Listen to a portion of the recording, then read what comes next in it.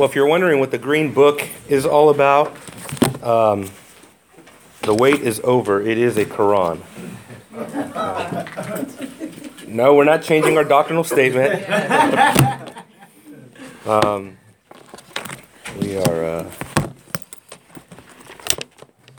We're going to be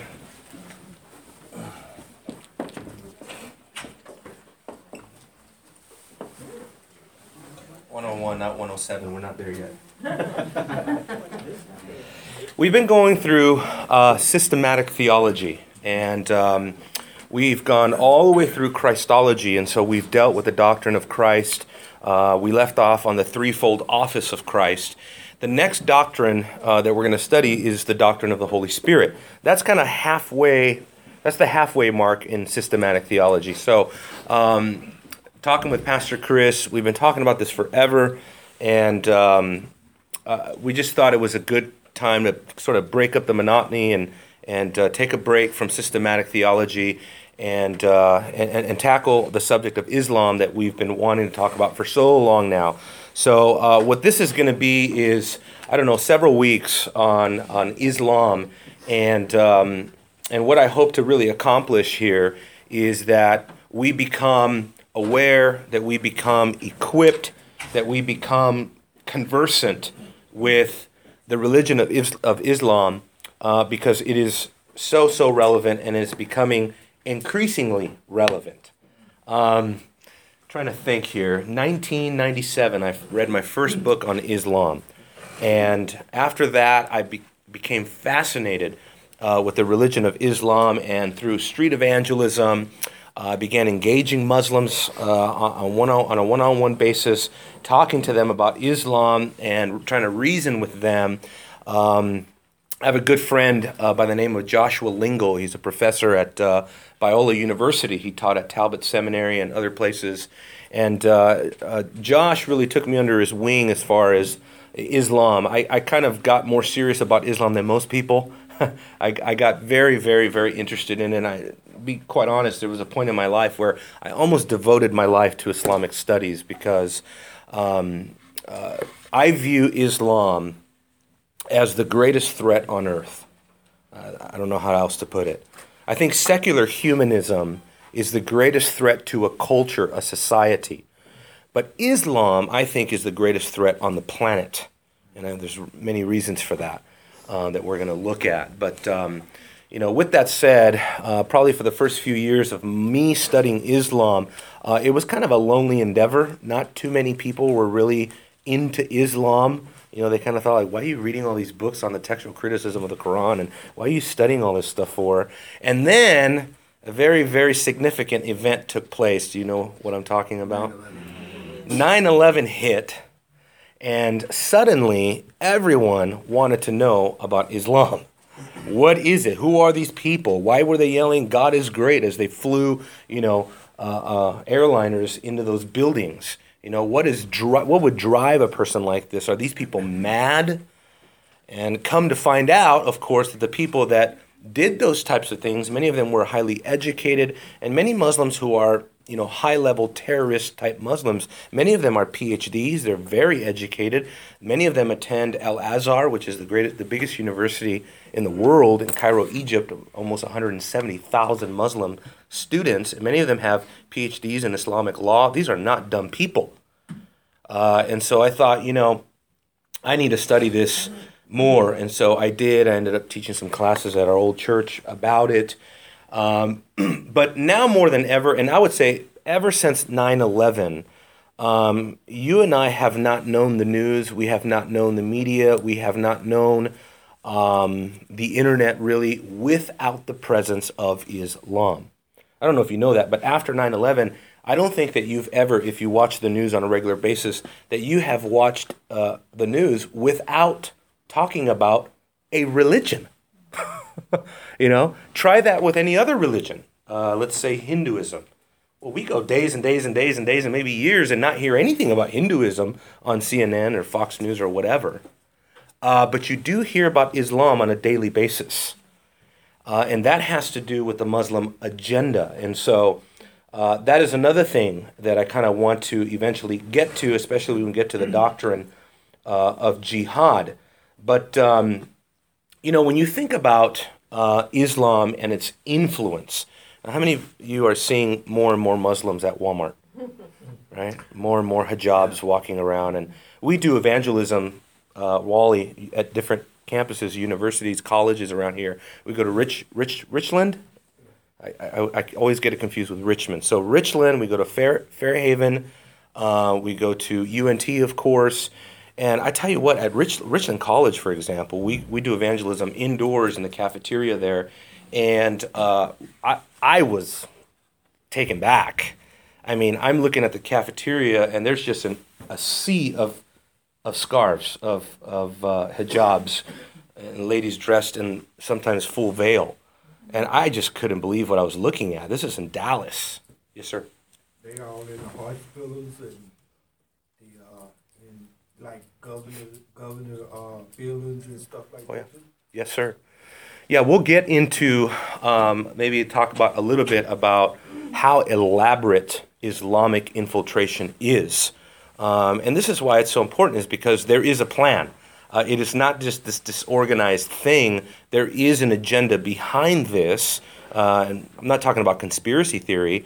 I'm literally talking about Islamic theology. Islamic theology.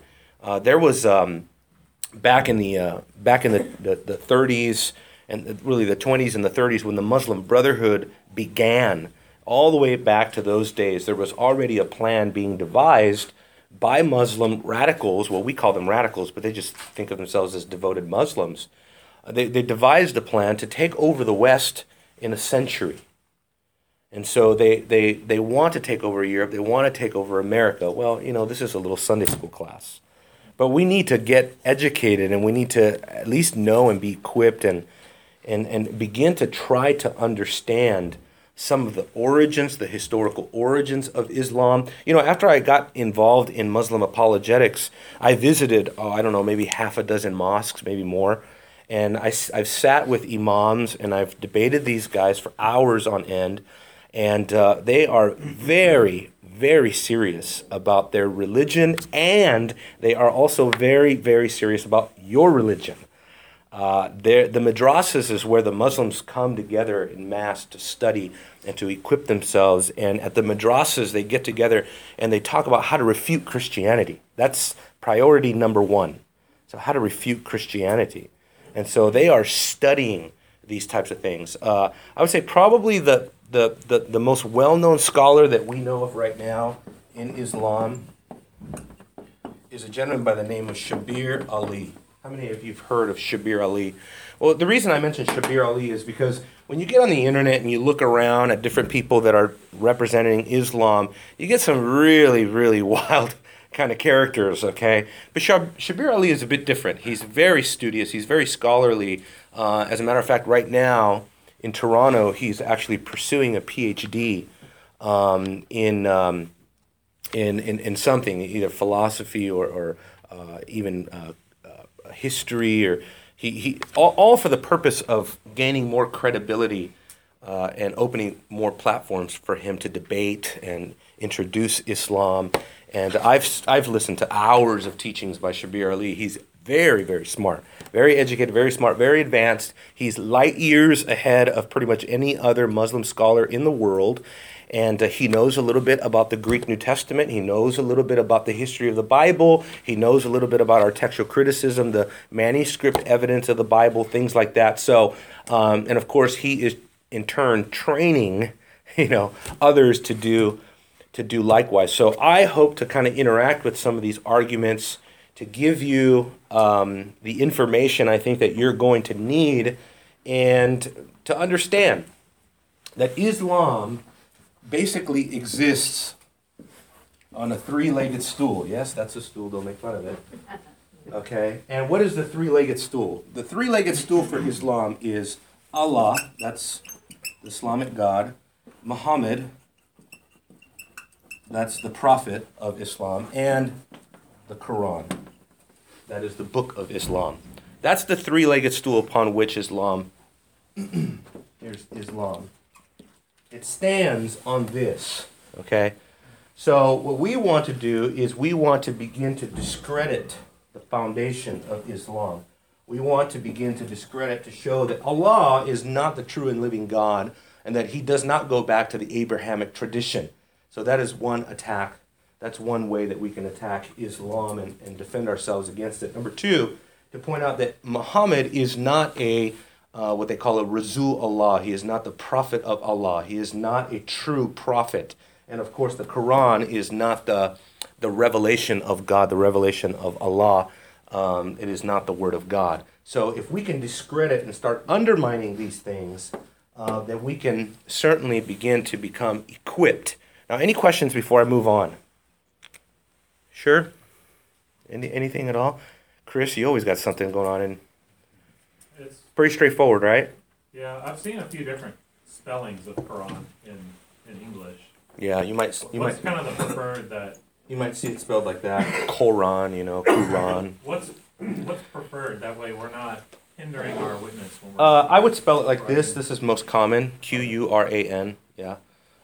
What's funny about Muslims is that they don't respect Westerners' attempt to either speak Arabic, pronounce Arabic, or spell Arabic. They don't appreciate any of it. At any time, and every time really that I've been engaged with a Muslim in a deep conversation, and I try to refer to somebody like Al-Tabari, the Hadith, the traditions, of Islam, and they say, "Oh, that's not how you say that," or whatever. It's like, okay, look, man, I don't speak Arabic, We'll get to that. One question that you want to ask Muslims, a very common question, is to ask them, do you read Arabic? Okay? Because as much as they might want to show, oh, you don't understand this or you don't understand that, you should ask them if they read Arabic. And I can't tell you how many Muslims will tell you, no, I don't read Arabic. I try, to read the Quran and this and that. I listen to it in Arabic. But because there's a tradition, there's a teaching in Islam that if you do not read the Quran in Arabic, you are not reading the original word of God. Arabic is the heavenly tongue. It is the language of Allah. Arabic is the purest religion on earth. Okay? And so God revealed his book in Arabic, which is also, by the way, not true, as hopefully I'll be able to point out. There's words in the Quran that are not of Arabic origin whatsoever. They're Syriac. They're they're different etymology. In other words, they come from different sources, different languages, etymologically speaking. A certain word, like Adam is not an Arabic word, yet it's in the Quran.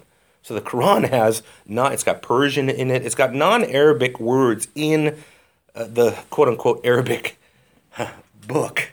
So these are all just the types of problems that Muslims cannot deal with, really. Did somebody have a question? Did you have a question? You touched on it regarding the heavenly language. Okay. Because that's a lot of the argument that I get. That's right. Unless you read it in that language, you're not really reading That's right. Allah's word. Yeah, that's right.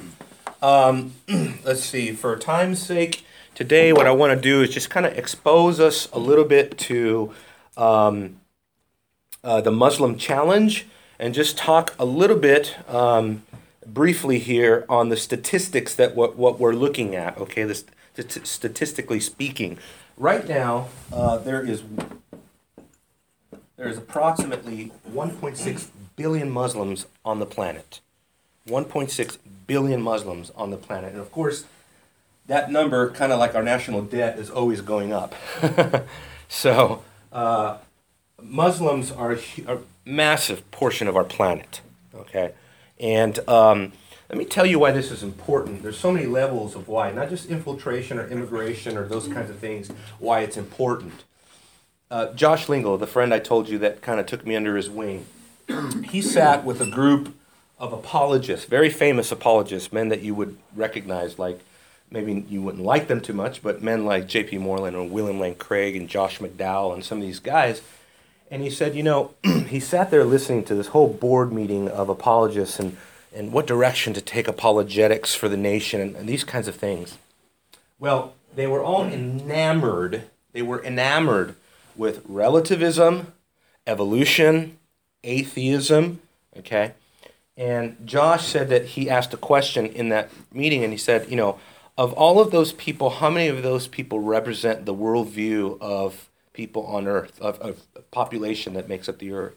Well, just a thin little slice of people actually hold to atheism, okay, that are actually atheists, okay? The rest of the pie is made up of three very, very large groups. You want to guess who they are? They are Buddhists, they are Hindu, and they are Muslim. That is the majority of the world, of people's worldviews on Earth.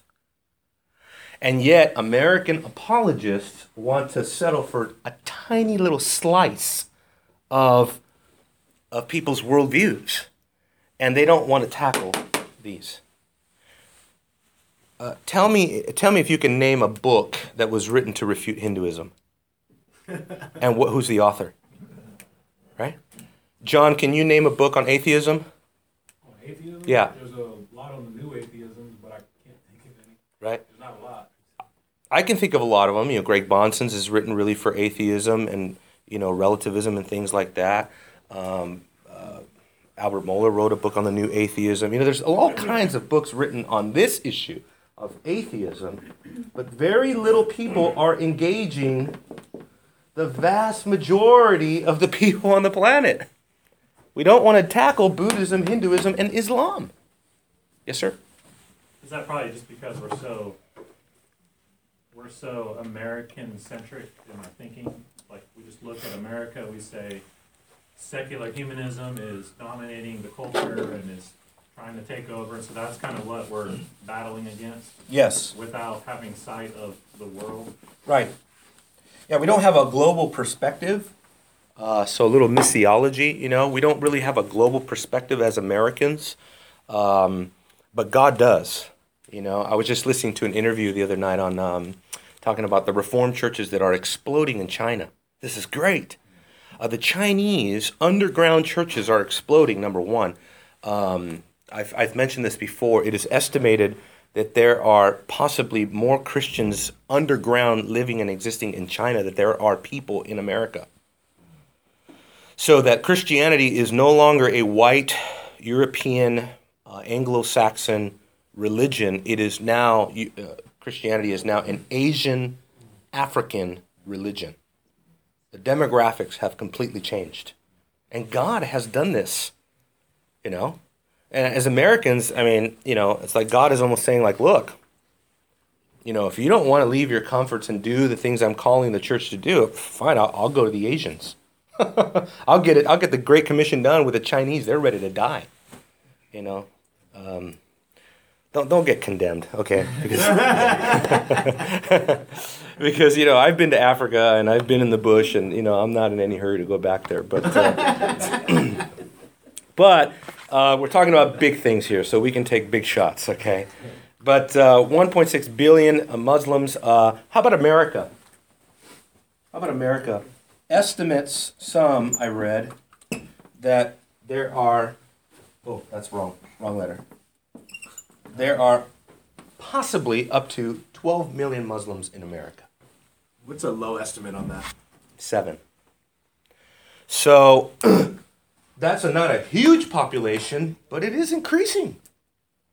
It is increasing. And one of the reasons why I speak on this subject, I go and speak at churches on this issue, I've done several training for different churches on this issue, is because not only do I love the people I'm talking to, like in here, but I love your children. Because your children will grow up in a wildly different world than you. And I'm speaking about the influence of Islam. You think what's bad now, you can't turn on the news without something about some Muslim, some terrorist, some, you know, Osama bin Laden or something, or some Middle East conflict. Give it 25 years. Okay? Again, this is not to strike some sort of alarmist tone, but Muslims are very smart. Muslims are populating very heavily in inner cities. You say, well, I don't see them so much out here in Frisco and Prosper. It's real nice out here. I don't see a whole bunch of them. But you start going into inner cities, and you come to understand there's actually a whole subculture going on in the major cities of the West, all the way from Europe to America, that Muslims have a philosophy of how to infiltrate, and that is you go to the major metropolitan cities, and you go there and you gather and you populate, because here's what's behind it all. What is that? Sharia, What is Sharia? the Islamic law. Islamic law, but whenever Muslims dwell in huge populations, it doesn't matter if they are actually living officially under the Sharia, governed by Islamic law, meaning it's not the law of the land, but they form subcultures and colonies that secretly live out the Sharia. In Michigan, they have underground Sharia courts. They're practicing Islamic law right under our nose. And this is why they gather in communities. And the youth, so if you're a teenager and you belong to a very traditional Muslim family, there's a consensus and there's this consciousness that is imparted to the youth. And that consciousness is you train up a child, you train up a child in the way he should go, but you train up the youth of Islam with this mentality that you do not leave the community, the ummah. You don't leave the community of Islam, of Muslims in dense populations. You don't stray from there. You stay there so that a Sharia mentality and a Sharia colony can be established. See, we don't think like this, but they do. Day and night, they think like this. Day and night, they think like this. So this is going to get into, okay, what is Islam? What is Islam? What is it? Number one. I have a question real quick. Yes, sir. Would Sharia be analogous to first century Jerusalem, where the Jews kind of had their legal system in place that was underneath the Romans' government system? So it's kind of a dual authority. Kind of. The only difference of that Sharia is that the fundamental tenet of Sharia is that it will eventually dominate the earth. So the Jews didn't have a mandate to go and conquer, the whole world. You know what I mean? They were to be a light. They were to be a covenant community. But Sharia is very much about taking over. We'll get to some of those things like dimitude, what it means to live under the Sharia if you're not Muslim. But when you think about Islam, if you think first and foremost about doctrine or theology or something like that, you may want to stop and consider that Islam is a culture, okay? When you adopt Islam, you are adopting a whole way of life, a culture. What do I mean by that? Everything changes for you when you become a Muslim. Obviously, if you're a woman, immediately the way you dress changes. If you really want to be devoted to Islam, you must wear the hijab. You should be veiled. And then along with that is that you have to begin to prepare yourself for a life of segregation, where men and women are segregated, even in the mosque. You go into a mosque, men pray over there, women pray over there. Okay, so, I remember visiting a mosque here in Fort Worth. I think I've told you this story before, where I was greeted by a blonde-haired, blue-eyed Texas, lady who said, "How y'all doing today?"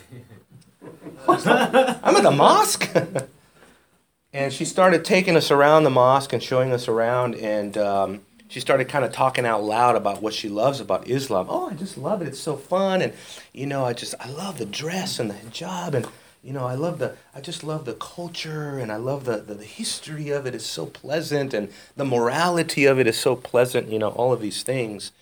And I started kind of asking her very pointed questions about whether or not she was aware of this or aware of that or aware of this in the Quran, and she knew nothing. She literally knew nothing about the Quran. And she actually started writing these things down as I was talking.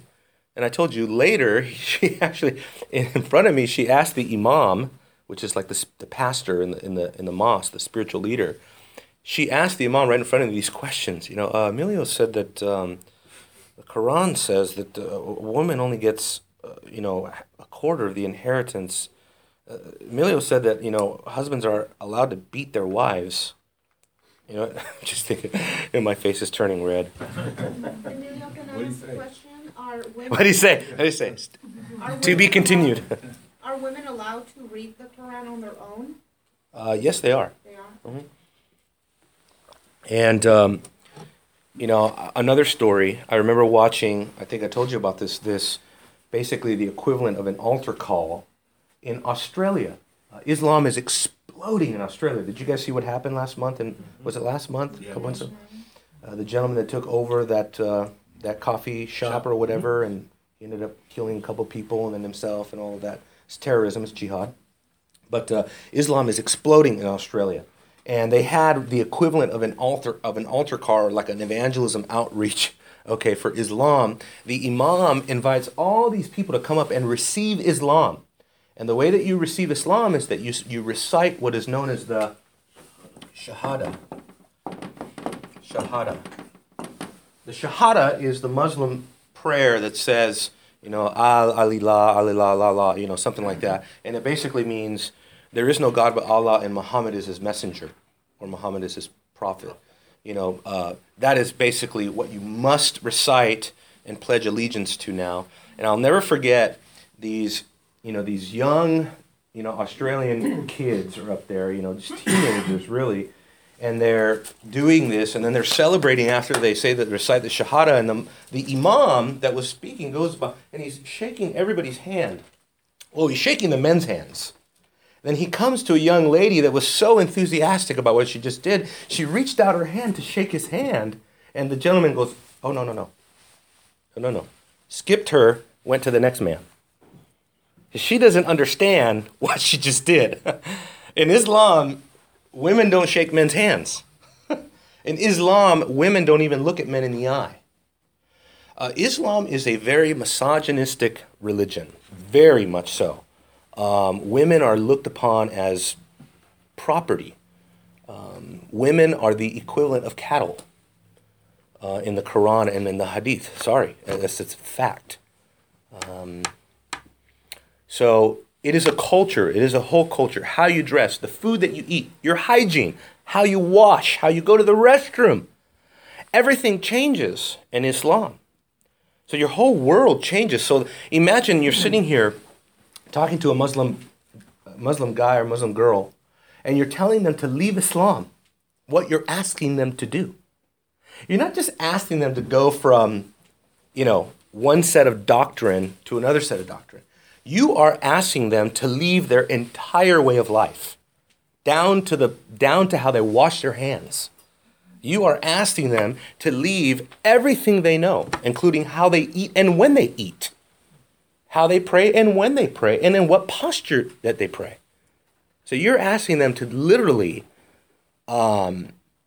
leave their entire identity behind. But that is exactly what we're asking them, right? That's exactly what Jesus said, right? You have to die to the world. You have to take up your cross and follow him, or else you're not worthy to be his disciple.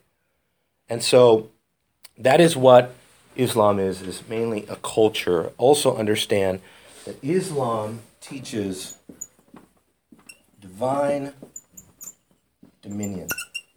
Divine dominion. And it's different than maybe what our concept of divine dominion is. See, we believe that God will dominate. We believe in the dominion of God, but we believe that God will usher in that dominion at the end of the age. He will, the kingdom, what does Revelation say? The kingdoms of this world have become the kingdoms of our God, right? But that's not what Islam believes. Islam is kind of like postmillennialism on crack. If there's any postmillennialists in here, don't take offense to that, but you know what I mean. It's like Reconstructionism on crack, theonomy on crack. It is literally that there is a divine mandate that is placed upon you, on your shoulders, that you are to go out and that you are to overthrow the earth for Allah. Have you ever seen the guys in Europe? I've seen some radical videos of Muslims in Europe holding up signs, Islam will dominate. Okay, where's that coming from? That's coming from their theology of this divine obligation that they have. Let me read you some Quranic verses. In Surah 8, Ayah 28, so chapter, and verse. Chapters are surahs, and verses are ayahs. Okay? So surah, ayah. That's the way that they speak. Chapter, verse. So Surah 8:28 says, "Fight them," speaking of the infidel, speaking of the unbeliever, "until there is no fitna." Fitna is the word that means rebellion, and it stands for rebellion against Islamic rule, Islamic domination. Fight them until there is no fitna, and until the religion, all of it, is for Allah. That is a all-encompassing, comprehensive calling for Muslims to fight in the way of Allah until all religion, it says, is for Allah. You see that? So you ever wonder, like, what's driving these people? Right? You just see what's going on in the Middle East and just the chaos and the hatred and the beheadings and all this stuff, and you tend to wonder, what is possessing these people? What's possessing these people is theology. Theology matters. You know? Theology matters. Surah 9, Ayah 33. "He it is who has sent his messenger with the guidance and the religion of truth, that he may cause it to prevail over all religion, however much the idolaters may be adverse." Another one, Surah 61, Ayah 11. "You should believe in Allah and his messenger, and you should strive for the cause of Allah with your wealth and your lives. That is better for you if you did but know." There's actually a surah that says, fighting is prescribed for you, even if you dislike it. That is so, to me, that's so diabolical. Because what Muslims are under, they're under this compulsion that they must engage in jihad even if they don't want to. I mean, think about it. You get to a tipping point in a society where all of a sudden, and this has happened. This has happened, for example, just recently in ISIS. With what's going on with ISIS, the northern city of Mosul was largely a Christian city. And because of ISIS, do you know how many Christians there are in Mosul today? 0. Every single Christian has either been killed or driven out. And can you imagine maybe some Muslim that was there in proximity that tolerated, maybe even liked some of the Christians that were there, but then Islam got to such a tipping point that they had to engage in aggression. Did you have a question? Yeah, that last surah that you mentioned, was that 61:11? 61:11, yes, sir. And now often when we go out witnessing and we run into a lot of Muslims at UNT, Yeah. they'll open up the verse that says, "Let there be no compulsion in Right. religion."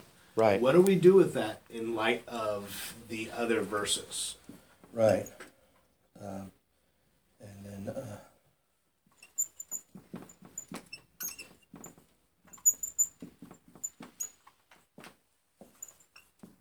Bear with me. Bear with me here, okay? Robert asked a very important question. So if you can't read this, it's First Medina, Second Medina. Okay, that stands for the First Medinan period. Okay, Medina is a city that Muhammad went to after preaching in Mecca. How many of you have heard of Mecca? How many of you have heard of Medina? Sometimes it's called Yathrib. Okay, that's the original name of it. But so he went to Medina to escape persecution from the pagans that were in Mecca. And when he got to Medina, he began preaching. He began to preach the way of Allah in a peaceful, non-compulsive manner. So what you need to do when you come to the Quran is ask, does that verse, does that passage that Robert is talking about, does that belong to the first Meccan period? If it does, that means that you will find passages that speak of peaceful propagation. If a verse talks about the second Medinan period, then you may find verses that speak about self-defense. Because by the time the second Medinan verses or surahs, chapters were written down, by that time Muhammad had already gained political and military clout. So he was able to defend himself against other nomadic tribes in Arabia. Okay? And if you get to a Meccan chapter, then that is where you hear all out war against infidels like Surah 8 and Surah 9. And here's the clincher. The Muslims believe in the doctrine of abrogation. They believe that whatever theology came last is the theology that lasts. So if the Meccan verses were revealed last, which they were, not only do they replace the Medinan verses, but they have precedence over those verses. So no compulsion in religion? Well, not exactly, because these verses were revealed later. Now, this is how they still use this system, is they would say every Muslim is in these stages. This is where the stages of jihad come from, okay? And what they say is that all Muslims, like I would say Muslims in America today, are in this initial Medinan phase. Peaceful propagation, infiltration, immigration, those types of things. You propagate Islam through dawah. Dawah is basically Muslim evangelism, dawah. And then eventually a community of Muslims, the Ummah as it's called, will get to a point where they're able to defend themselves and be a force. I would say in London right now, in the UK, they are nearing this stage. And then eventually they'll get to a Meccan phase where they are able to overthrow. This is what the Muslim Brotherhood did in Egypt back in the 60s. They got to a place where they thought we can overthrow the nominal compromised Muslim leaders in Egypt, overthrow them, and establish the Sharia. And they tried to do that. They ended up actually assassinating the president. A gentleman by the name of Zaid Qutb was hung for plotting and for doing this. Okay, Zaid Qutb is very important. We'll come back to Qutb later. Don't you love these names? I love these names. I wish I spoke Arabic. I mean, I really did. It's just too much. I'm still trying to learn Hebrew, for crying out loud. I don't have time for Arabic. But okay, let's do one more thing here. Okay, one more thing, and that is jihad. That is jihad. We talked a little bit about it already. So when we say, what is Islam? Islam is a culture. Islam is a mandate to dominate the world through divine dominion, a divine summons. But then there is also jihad. This is very important. This is what everybody wants to know about. What about jihad? Well, yes, there is the word jihad means what? Struggle. Struggle. It means struggle, and so it can have two aspects. It can speak of a personal struggle within, kind of like what we would call sanctification. And then there's a struggle outside with the world. And that is what we would look at as violence and violent aggression.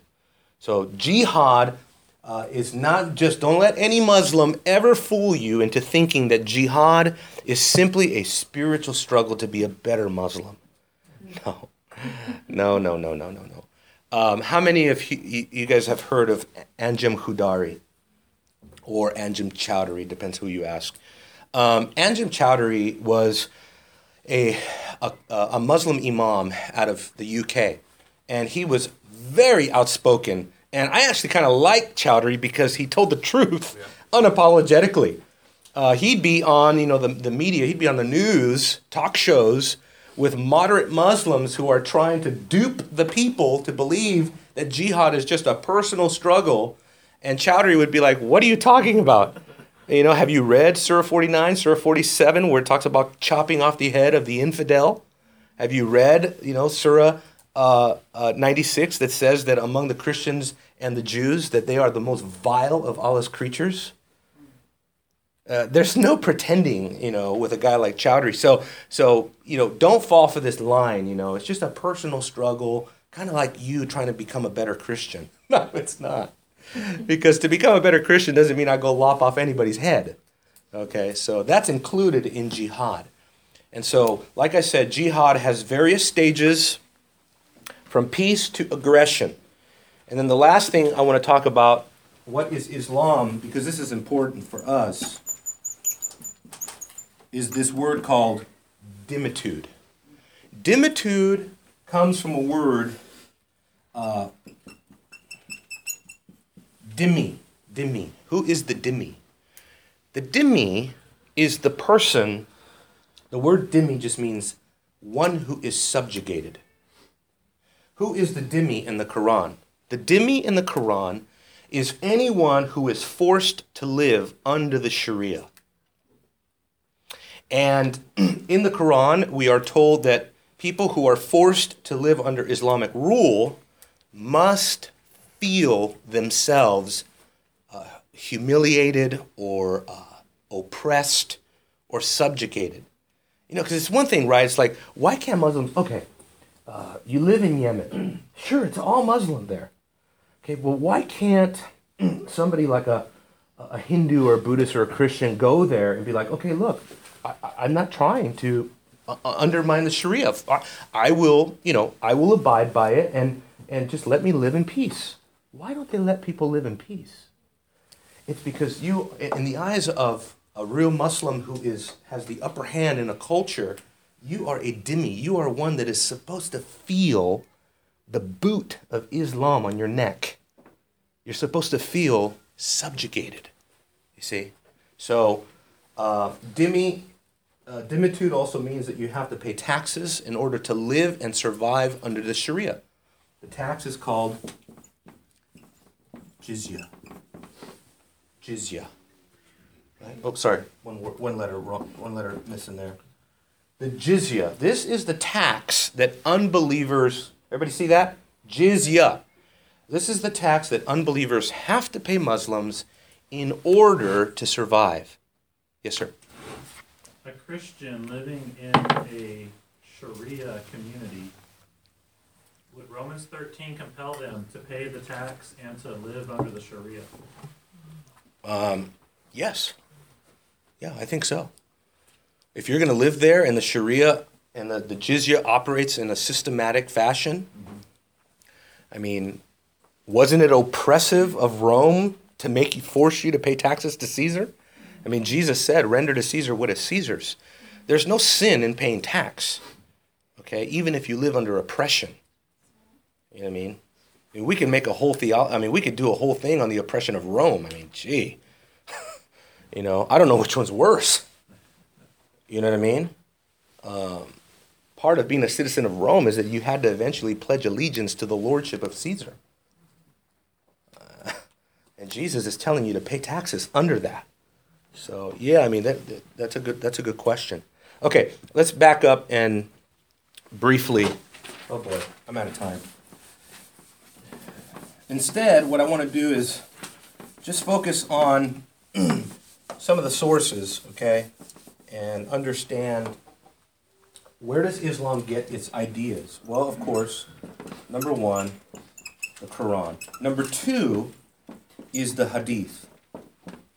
The Hadith is Muslim tradition that was compiled after the life of Muhammad.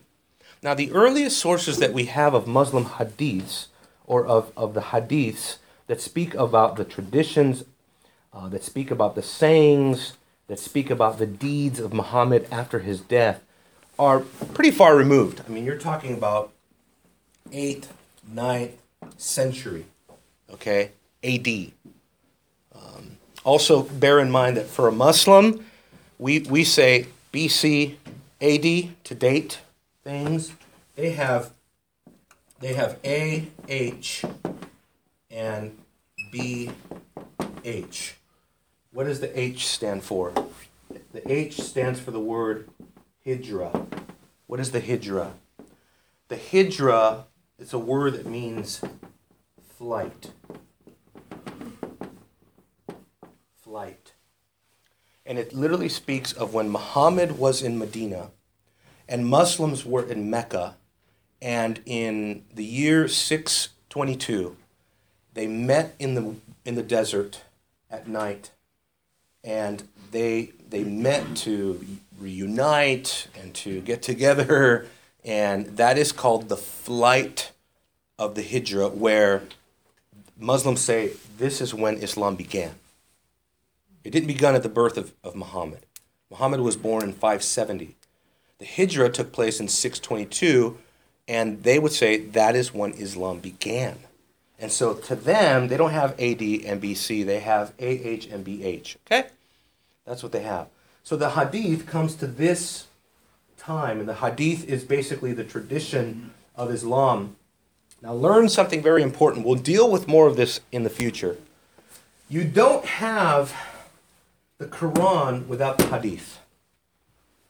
It's almost like I want you all to say it. We don't have the Quran without the Hadith. It's a catch-22. Because without the Hadith, you do not know where the Quran came from. You do not know who compiled it. You do not know who got the manuscripts together. You don't know who wrote it, who recited it, who were the people that memorized it. You have no history of the Quran without the Hadith. This is, in logic, what's known as a catch-22. The reason why is because the Hadith is not reliable. The Hadith is not reliable. It has many contradictions and many absurdities in it that show you this is not divinely inspired history. I mean, people have written books on the absurdities of the Hadith. For example, there's a Hadith that teaches if you swallow the wing of a fly, it has poison in it. But don't worry, the antidote is in the other fly, the other wing. So hurry and swallow the other wing, because that has the antidote to the poison that the first wing had. The Hadith also teaches that if you fall asleep during prayer, Satan can enter through your nose. Have you heard of Aladdin? The genie, right? That funny genie. Who was it? Was that Robin Williams? Yes. Lord have mercy. But yeah, he committed suicide, right? Yeah. Oh, boy, Lord. But the genie, where does the genie come from? It's in the Quran. It's called the jinn. The jinn were evil spirits that floated around and cast curses on people. The Muslim world has many absurdities, folklore, nonsense in it. That in 5 minutes I just can't go through the whole list.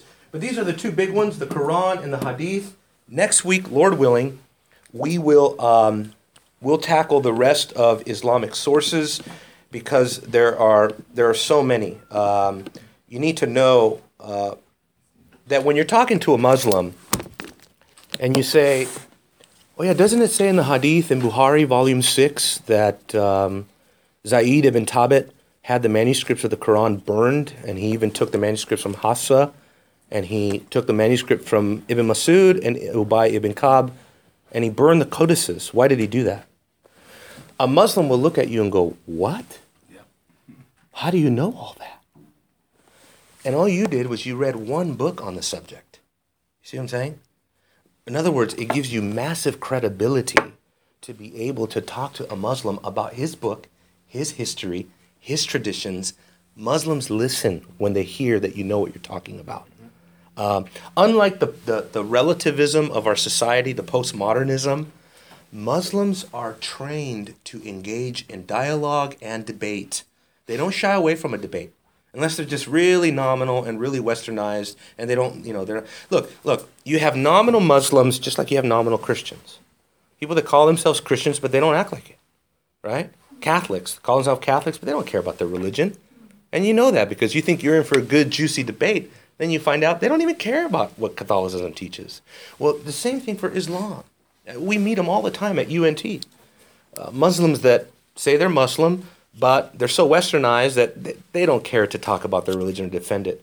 But if you get with a real Muslim, they will sit there. I was talking to a young Muslim student at UNT from Saudi Arabia. He had been here for 3 months, and he never had a conversation with a Christian before where the Christian was challenging him that Islam is not true, Muhammad is not God's messenger, and Allah is not God. And I asked him, have you ever heard any of this? And he says, never. No one has ever shared with you the gospel of Jesus Christ and explained it to you. No. He said, this is why I'm here. I'm in America because I want to learn. You know? You guys, we have an incredible opportunity. The unreached are here. They're among us. You don't got to jump on a plane and go to the ends of the earth. They're coming here in the droves.